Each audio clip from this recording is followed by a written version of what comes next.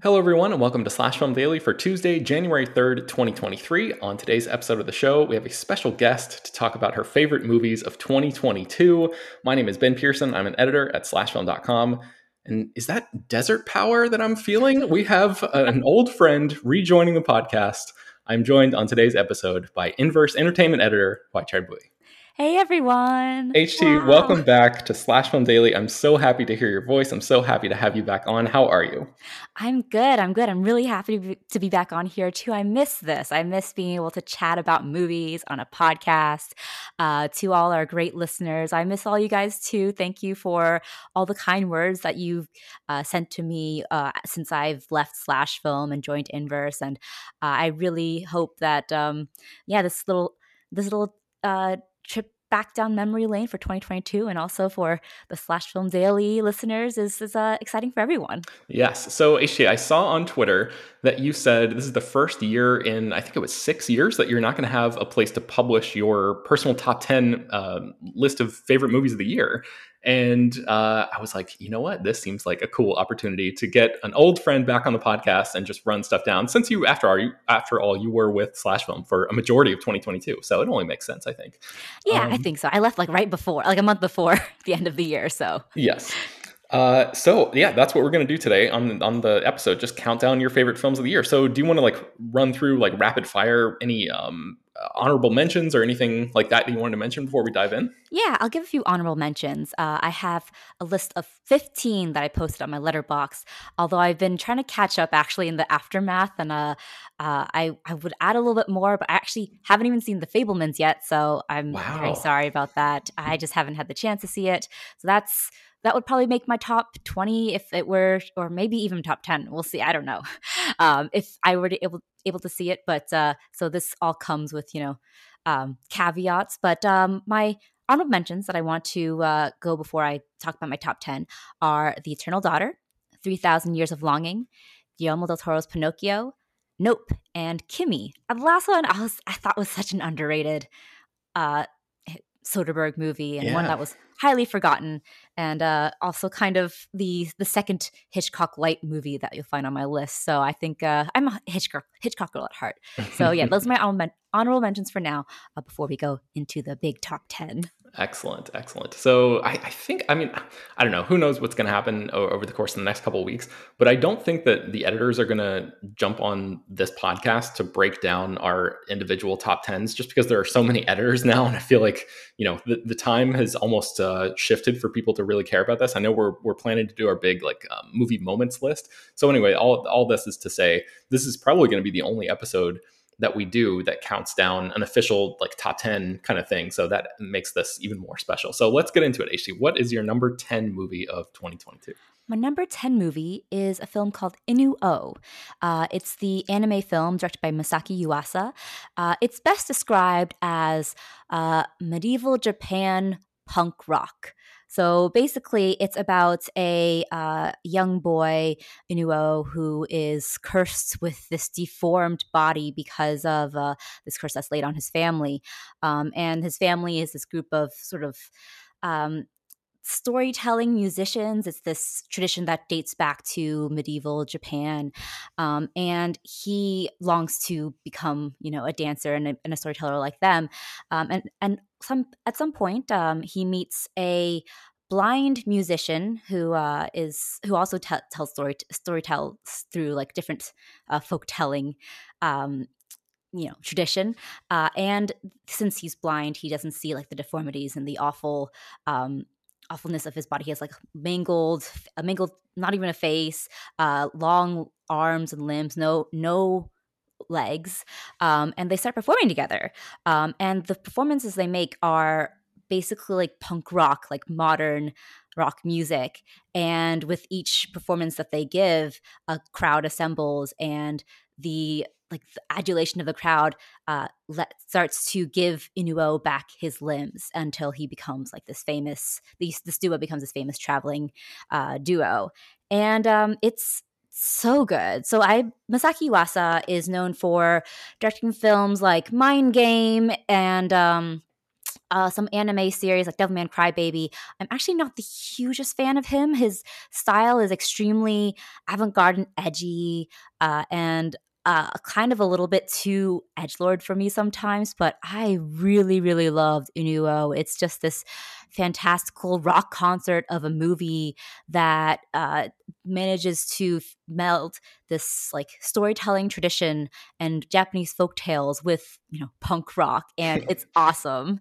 So that's Inuo, and I highly recommend it. It's actually one of, I think, the only movie that is not available to stream anywhere. It's very hard to find, but you can probably rent it. I think G Kids distributes it. Excellent. Wow, I'd never heard of this before, but I'm certainly intrigued. Hopefully, this will spread the word to a lot of our listeners as well. Let's go to your number 9. What's your number 9 movie of 2022? My number 9 movie is Decision to Leave by Park Chan-wook. I really love a Hitchcock riff. And this is the most interesting riff on Vertigo, the most interesting remake of Vertigo, really, because it is very much like a modern contemporary spin on that Hitchcock classic, and done in a way that Park Chan-wook pulls out these film techniques that feel extremely classic and extremely of like that era, but with this newfound energy and novelty. It's definitely the most accessible of Park Chan-wook's movies. And here I'm going to confess that I'm actually not a huge Park Chan-wook fan. I really admire his films, and I've seen a large portion of them. I think Old Boy is like one of our modern classics, but they're not movies that I would often go and rewatch because they are extremely violent and intense and heavy and dense and on the mind. But Decision to Leave, I saw it twice in theaters, and I loved it more the second time I watched it because it is such a tame movie for him, which really took me by surprise. And it's a movie about obsession, and how that obsession can grow this really strange, almost symbiotic, codependent romance between this police detective investigating a possible suicide of this older man and his obsession, and this detective's obsession with his with the wife of the dead man. So it's a really fantastic noir, just oozing with style and chemistry. Tong Wei is incredible as the femme fatale of the piece, and I really, really like this film. There's some shots in here. The creativity is kind of, it's a really a relatively straightforward movie, but it is like you said, sort of drenched in style. And there's some really cool camera shots. There's one. It's been a while since I've seen this now, but I feel like I have this sort of burned in my head where the shot is sort of like from a phone's perspective, looking at a character who's looking at their phone, and you can see the screen, like the items on the screen superimposed in between where the camera is and where the person in the frame is. And it's like, just, I've never seen someone depict looking at a phone that way before. And it's just like a really simple thing, but just, he didn't have to go that hard, basically. Yeah, it's like a cool idea. That kind of overlay is something straight out of Vertigo, but it's done with these very modern devices and modern situations. And that's what I really, really enjoyed about Decision to Leave, because he uses a lot of the film techniques that you see in Vertigo and a lot of Hitchcock movies. Like you'll see a wide shot that suddenly zooms in into a close-up. And it feels like something that's like ripped out of 50s, 60s Hollywood, but it's done in a way that feels fresh and exciting. And that's what I really liked about Decision to Leave. Yeah, man. And I don't want to ruin this movie for anybody, so I'll just say, like, the ending sequence, like the just the gorgeous nature of the filmmaking there, and what that whole ending represents. I'll just leave it as vague as that. But wow, what a sort of stunner of an ending. So and I recommend seeing it more than once, because there's a lot of imagery and a lot of foreshadowing, like that's heavy in the first act, that really comes back in a very satisfying way in the second half. Like the wallpaper of the sea and the mountains, that's always constantly behind Tang Wei's character. And then, of course, that all kind of comes full circle with the final scene. And I love that wallpaper. It's just, it's so interesting because it's an optical illusion and you're not sure whether it's mountains or the sea. And I think that's very much what this movie is too. There's so many, it is it feels like an optical illusion of a movie. Yeah. Great stuff. Okay, excellent. Speaking, let's keep the greatness train rolling. What is your number 8 movie?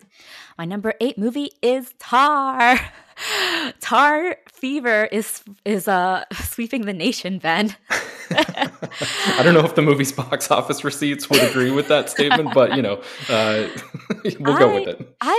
Really did not know what to expect going into Tar, which is the new film by Todd Field and stars Cate Blanchett as a fictional composer who in this alternate reality lives in a world where composers are like the hottest celebrities and will like be on top of Time magazine and will EGOT and will be spoken in the same venerative words as like Scorsese or something, which I found extremely funny.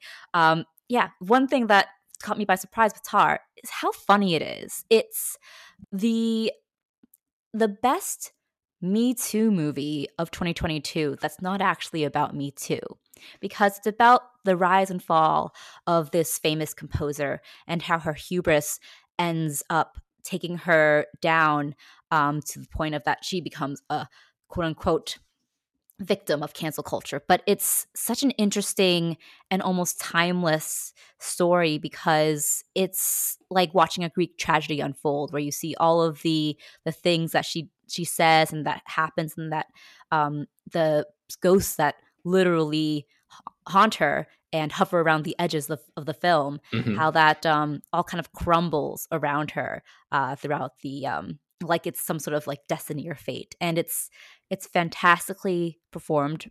Cate Blanchett's one of her best performances of her career.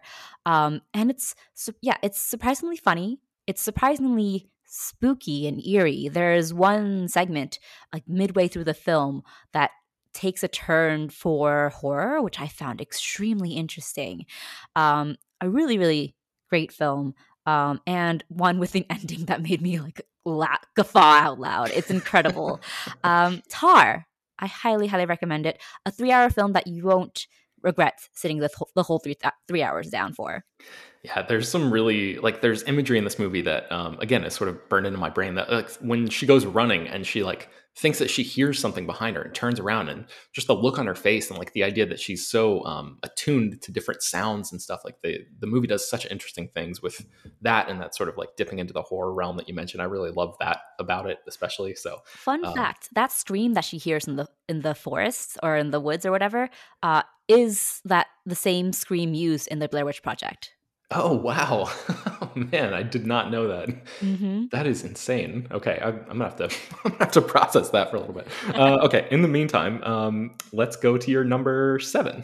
My number 7 is The Batman. One of my favorite blockbuster of this year, and one that I feel like was kind of forgotten by a lot of top 10 lists. Not yours, Ben, because I saw it on yours. Yeah, you and I actually have, I think, 6 out of the 10 of your favorites are on my list as well. Yeah, so. We have very similar lists. And The Batman rules.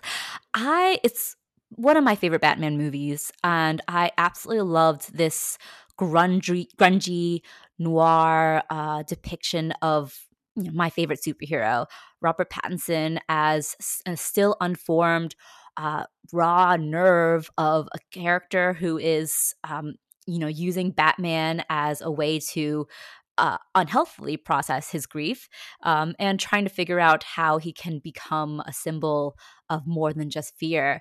I absolutely love this movie. The chemistry between Robert Pattinson and Zoe Kravitz is great. Robert Pattinson's performance as a Batman who is definitely a virgin is fantastic. Matt Reeves' direction, my God, there's so many scenes in this film that made my jaw drop and thank God, this looks beautiful. Mm-hmm. And the use of the technology. The volume? The volume technology. What is it called? Stagecraft, I think? Yes, yeah. Stagecraft technology it shows that you can make really, really beautiful films and have it not feel like it's an LED screen behind you. It doesn't feel limiting or in any way. It looks so great. So, yeah, The Batman, one of the best movies of 2022.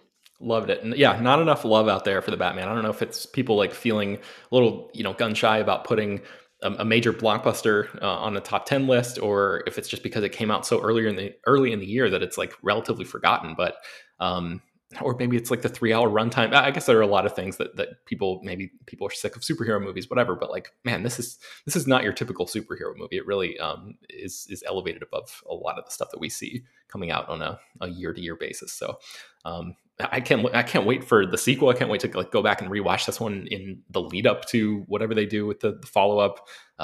We didn't mention Colin Farrell as the Penguin. Like, I mean, just iconic performance. I know Jacob hates that word, but yeah, really great stuff there. So, okay, so that's your, let's see, 10, 9, 8, 7. That was your number 7. So let's get into your number 6 now, HD. My number 6 is RRR, directed by S.S. Rajamouli. I think that everyone expected this to be on most people's lists. I know it's a number 1 for several people on Slash Film, and I've seen this movie 3 times in theaters this year. I don't think there's more that can be said about it, except that it is the kind of movie that alters your brain chemistry. Yeah. You think, oh, what can be done on the screen that hasn't already been done? Well, RR asks, what if everything that has been done on the screen happened all at once, right now?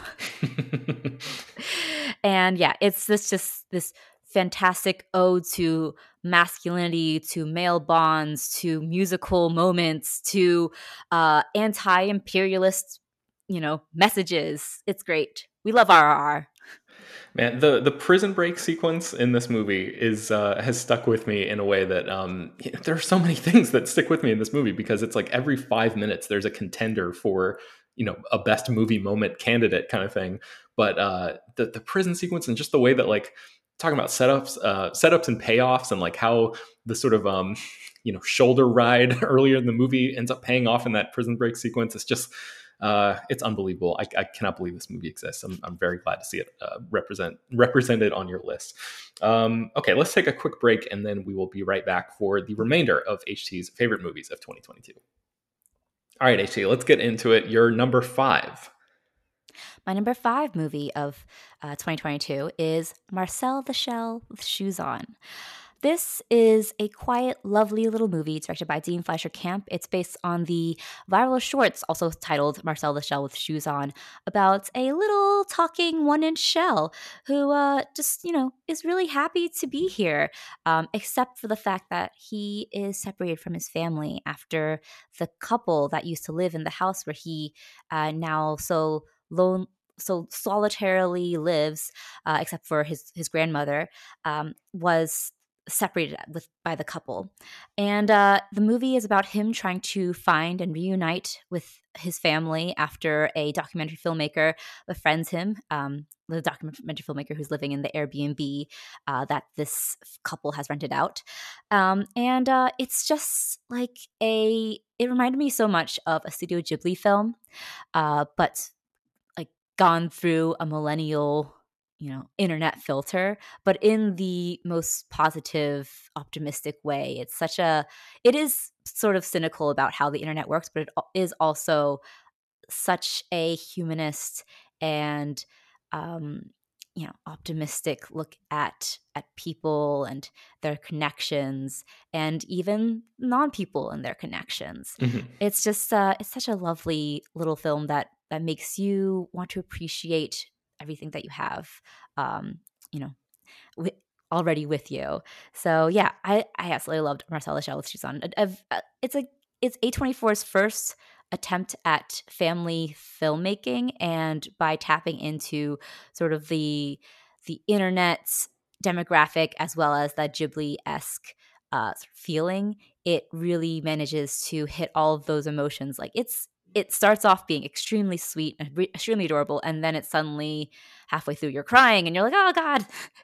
So yeah, it's a fantastic little film, and Yes. a real feat of stop motion animation too. Yeah, it is. I don't know how I feel about it being categorized as a stop motion animated movie. That sort of feels like a cheat to me. Like, Del Toro's Pinocchio is a stop motion animated movie. Marcel is like a stop motion character within a live action world. And that line is, I guess, being a little blurred by categorizations at the Oscars and other ceremonies and things like that. But man, there's like no denying the sort of quiet power of this movie. It's like such a wonderful little breath of fresh air. And I know that sounds trite or whatever, but like it really does like get you to stop and smell the roses in a great way. And it's yeah, just a gorgeous little movie. I feel like there wasn't a lot of conversation around it when it came out. And I hope people are catching up with it as the year goes on, or comes to an end, or we start a new one. So yeah, don't sleep on this movie. It's really beautiful. Yeah, don't ever let anyone who brushes it off as cutesy deter you from seeing this lovely little film. Yes. All right. So your number 4 movie, HT, is decidedly not cutesy. What is that movie? My number 4 movie is Bones and All. You know, you had to have a Luca Guadagnino, Timothy Chalamet number on this list. I remember watching this film, and halfway through, I was like, "This is good, but it's not like my favorite Luca Guadagnino film, and not nearly one of his best." But then towards the end, this lump showed up in my throat, and I was like, "I think I'm going to cry."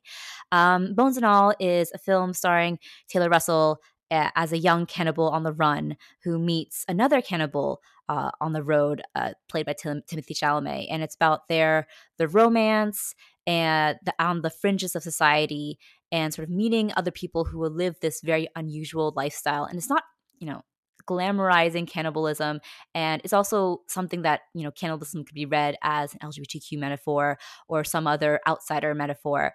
It's really just about these people who find this connection in a really fraught and a really, you know, outsider situation, and managing to find that, yeah, that kindred spirit. And it's just this beautiful, sweeping, lush film that is completely carried by Taylor Russell and Timothy Chalamet's old school movie star magic. And I think it's just a really transporting film that also features one of the scariest performances by Mark Rylance. He's Mm-hmm. terrifying in that film, and not in a way that's very traditionally terrifying. He just kind of gives off an extremely uncomfortable performance. Just the bad vibes. Yeah, yeah. Bad vibes is It's really like bad exactly. vibes personified. Yeah. But yeah, Timothy Chalamet has never been more sensual. Taylor Russell is just, you know, magic. And Michael Stuhlbarg again gives a life-changing monologue, but one of an extremely different variety. Than what we saw in calling by Your Name. Yes, Yes. exactly. Oh man, yeah. There's some like the moment with what is the actress's name? Chloe Sevigny, Mhm. right? Who plays well, I won't give anything away, but I'll just say that moment was like, ooh, boy, there's some the movie like ratchets up to another level when she shows up there. So um, Yeah, there's a lot of juicy layers to this movie, and one that I found myself really enjoying the more I came away from it, because it's also not just about being an outsider, but also the layers of like self resentment and self hatred that can be part of a person, regardless of, you know, whether they're cannibal or not. And I think that mhm. the cannibalism that represents that really well. Um, Both the repression, but also the full body embrace of it. It's fantastic. It's a great film. Excellent stuff. All right, so your number 3 movie, HT, what is that? My number 3 movie is The Banshees of Inisherin, another Colin Farrell, um, you know, banger. Hmm. This one is directed by Martin McDonagh, and it really feels like a return to his roots. I was not a huge fan of Martin McDonagh's Three Billboards Outside of Ebbing, Missouri, and I loved the almost fable-esque um, feeling of this film, which is about two longtime friends who suddenly find themselves at a breakup, essentially. Colin Farrell and Brendan Gleeson reuniting after In Bruges. Brendan Gleeson being sort of the older uh, friend who suddenly decides that he doesn't want to be Colin Farrell's friend anymore. He wants to make some kind of mark, some kind of legacy in this world. And Colin Farrell plays this sort of simpleton who doesn't really understand that. He doesn't understand why people can't just, you know, be nice to each other. And all of this is set in like 1912 Ireland, at the on the with the backdrop of an Irish Civil War happening, and it's a really and funny, acerbic, blackly comic, very very sad and melancholy film. Um, if Colin Farrell feels like a character who was like ripped out of a fable and is tossed into this world that has no patience for foolish men like him. It's a and then Brendan Gleeson is a character who's dealing with a really self-destructive form of depression that kind of takes down everyone around him while he doesn't know how to deal with that. And it's just Mhm. it's a fantastic little film. I don't even want to say little. I feel like I've been saying that too much. It's a fantastic film. Yeah, the ending of this is like so devastating. Hmm. The part where he's writing a letter back to his sister and sort of doing the voiceover narration of that, and like the imagery that plays out underneath that, and sort of how those two things are juxtaposed and conflict with each other in really really sad ways. It's just like, oh man, ripped my heart out. So Yeah. um, excellent choice, man. This list is shaping up well. HC. All right, let's get into your number 2 of the year. My number 2 is Everything, Everywhere, All at Once. Directed by the Daniels and starring Michelle Yeoh as a laundromat owner trying to do her taxes when suddenly she is pulled into a multiversal war as the one person who can stop this multiverse destroying entity because she is the one version of herself who never reached her full potential. This movie, I don't know how much more I can say about this movie that hasn't been said. It's a glorious and absurd and sad and funny and action packed and overwhelming m- depiction of living in our current globalized world and dealing with everything happening all at once. It's about intergenerational trauma. It's about dealing with anxiety. It's about dealing with depression. It's about dealing with uh, bad parents and bad daughters and bad husbands um, and it has dildo jokes. So Mhm. it's really everything wrapped into this perfect, strange, multicolored, visually dazzling, closest thing to a Satoshi Kon film uh, type of package. And it's one of the best things that has come out of the movies in years. Yeah, it's just pure creativity, like across the board. It's really, really incredible. Just thinking about the budget of this movie compared to some of the stuff, that's even like on the rest of your list. The Batman cost like it seems like the budget for everything everywhere all at once is probably like the catering budget of something like the Batman. But just what they're able to accomplish here, all those ideas that you mentioned, like the fact that you can wrap all of that up in this one multiversal package and still make it feel grounded and personal and human, even though there's all this like totally bonkers stuff happening all the time, is really really a testament to the way that the Daniels make movies. And it's they did something similar with Swiss Army Man, where like it's a movie about a farting corpse, but it's actually a lot more than that. And this movie, it does a similar thing, and it's really yeah, kind of like a miracle of a movie. It's kind of incredible that it exists. So I love this one as well. I'm really glad to see it this high up on your list, HT. All right, I guess without further ado, let's get into your number 1 movie of 2022. What was it? My number 1 movie of 2022 is After Yang. It's the film directed by Kogonada, starring Colin Farrell, Justin Min, and it's a movie about sort of set in a near distant future where androids are commonly owned by families across the country, and this one family has bought a used android to help their adoptive daughter, who is Chinese, get in touch with her culture. But over the years, the android named Yang has become a part of the family and embraced as such, not just as a sort of tutor to their daughter, but also as a sibling, as a son. And then one day, Yang breaks, and in the attempt to try to fix him, they discover that Yang had lived a whole other life simultaneously with his current one and in his past too. And it's this beautiful depiction of transracial, transhumanist um, angst and non-belonging. It's basically about how a life in pieces can feel so much stronger just because of the sheer weight of existence. And there's so many things that I love about this. It's basically um, going back through Yang's memories and discovering, uh, a lost love, but one that maybe he rediscovers, and in rediscovering this love, finds some sort of human part of him that sort of grows and becomes stronger and more human, and like the definition of what humanity is. Hmm. And it's it uses a lot of a Japanese film that I really loved growing up, and that really made an impact on me. It's called All About Lily Choo Choo, and this film has this one song that is covered by Mitski in After Yang, and it becomes sort of like this one. I don't want to say trigger, but kind of like connective tissue um, that strings together all the elements of Yang's life.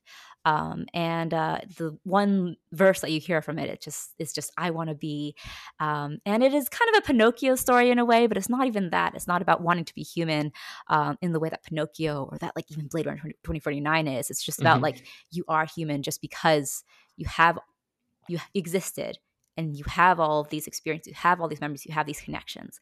And that's what I find so affirming and beautiful and just so extremely humanist about After Yang. Yeah, the grafting sequence is really lovely.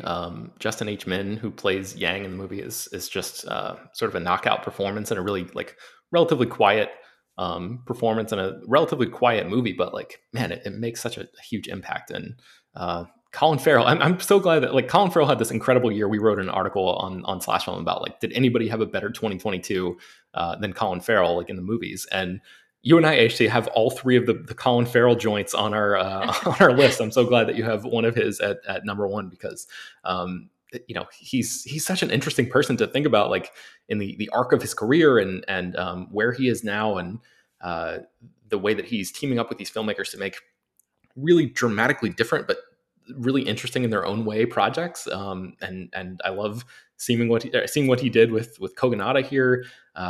Man, just really really a compelling movie and like super emotional too that I wasn't quite expecting. There's a moment where he steps outside and sort of lifts his face to the rain after he learns the truth and cracks into those memories of the Yang character that like just yeah, sort of encapsulates that feeling of like, oof, boy, like we're all the same, even though there's all this difference, ostensibly different stuff between us. There's those connections that you're talking about. So, Yeah. I um, actually have a hot take about the sort of shared theme, I guess, between my top two movies, After Yang and Everything Everywhere All at Once. So they're obviously extremely different movies in probably every way possible, but I consider After Yang to be sort of the minimalist foil to Everything Everywhere All at Once, this maximalist movie. And they both kind of come to a somewhat similar resolution about how whether life is worth living. hmm. And um, Everything Everywhere All at Once comes to this conclusion because there's so much. Oh, there's so much happening. There's so much pain and sadness and loneliness. Is life really worth living when nothing really matters? And it comes to the conclusion that yes, life is worth living in the face of ultimate nihilism. And After Yang is about how life is also worth living because of a similar thing, not even because of a more the cynical nihilism, but because life is so beautiful.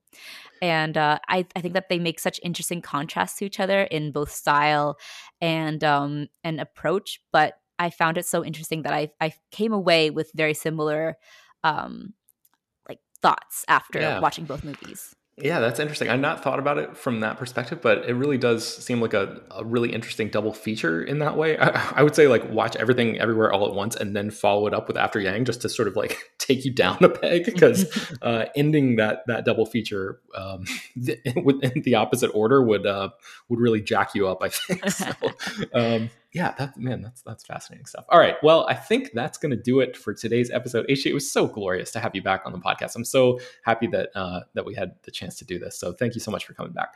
Thank you for having me back. I'm so happy that I got to return to for this brief little, stint down my top 10 movies. So thank you, everyone, and thanks so much for having me back and listening in on this convo.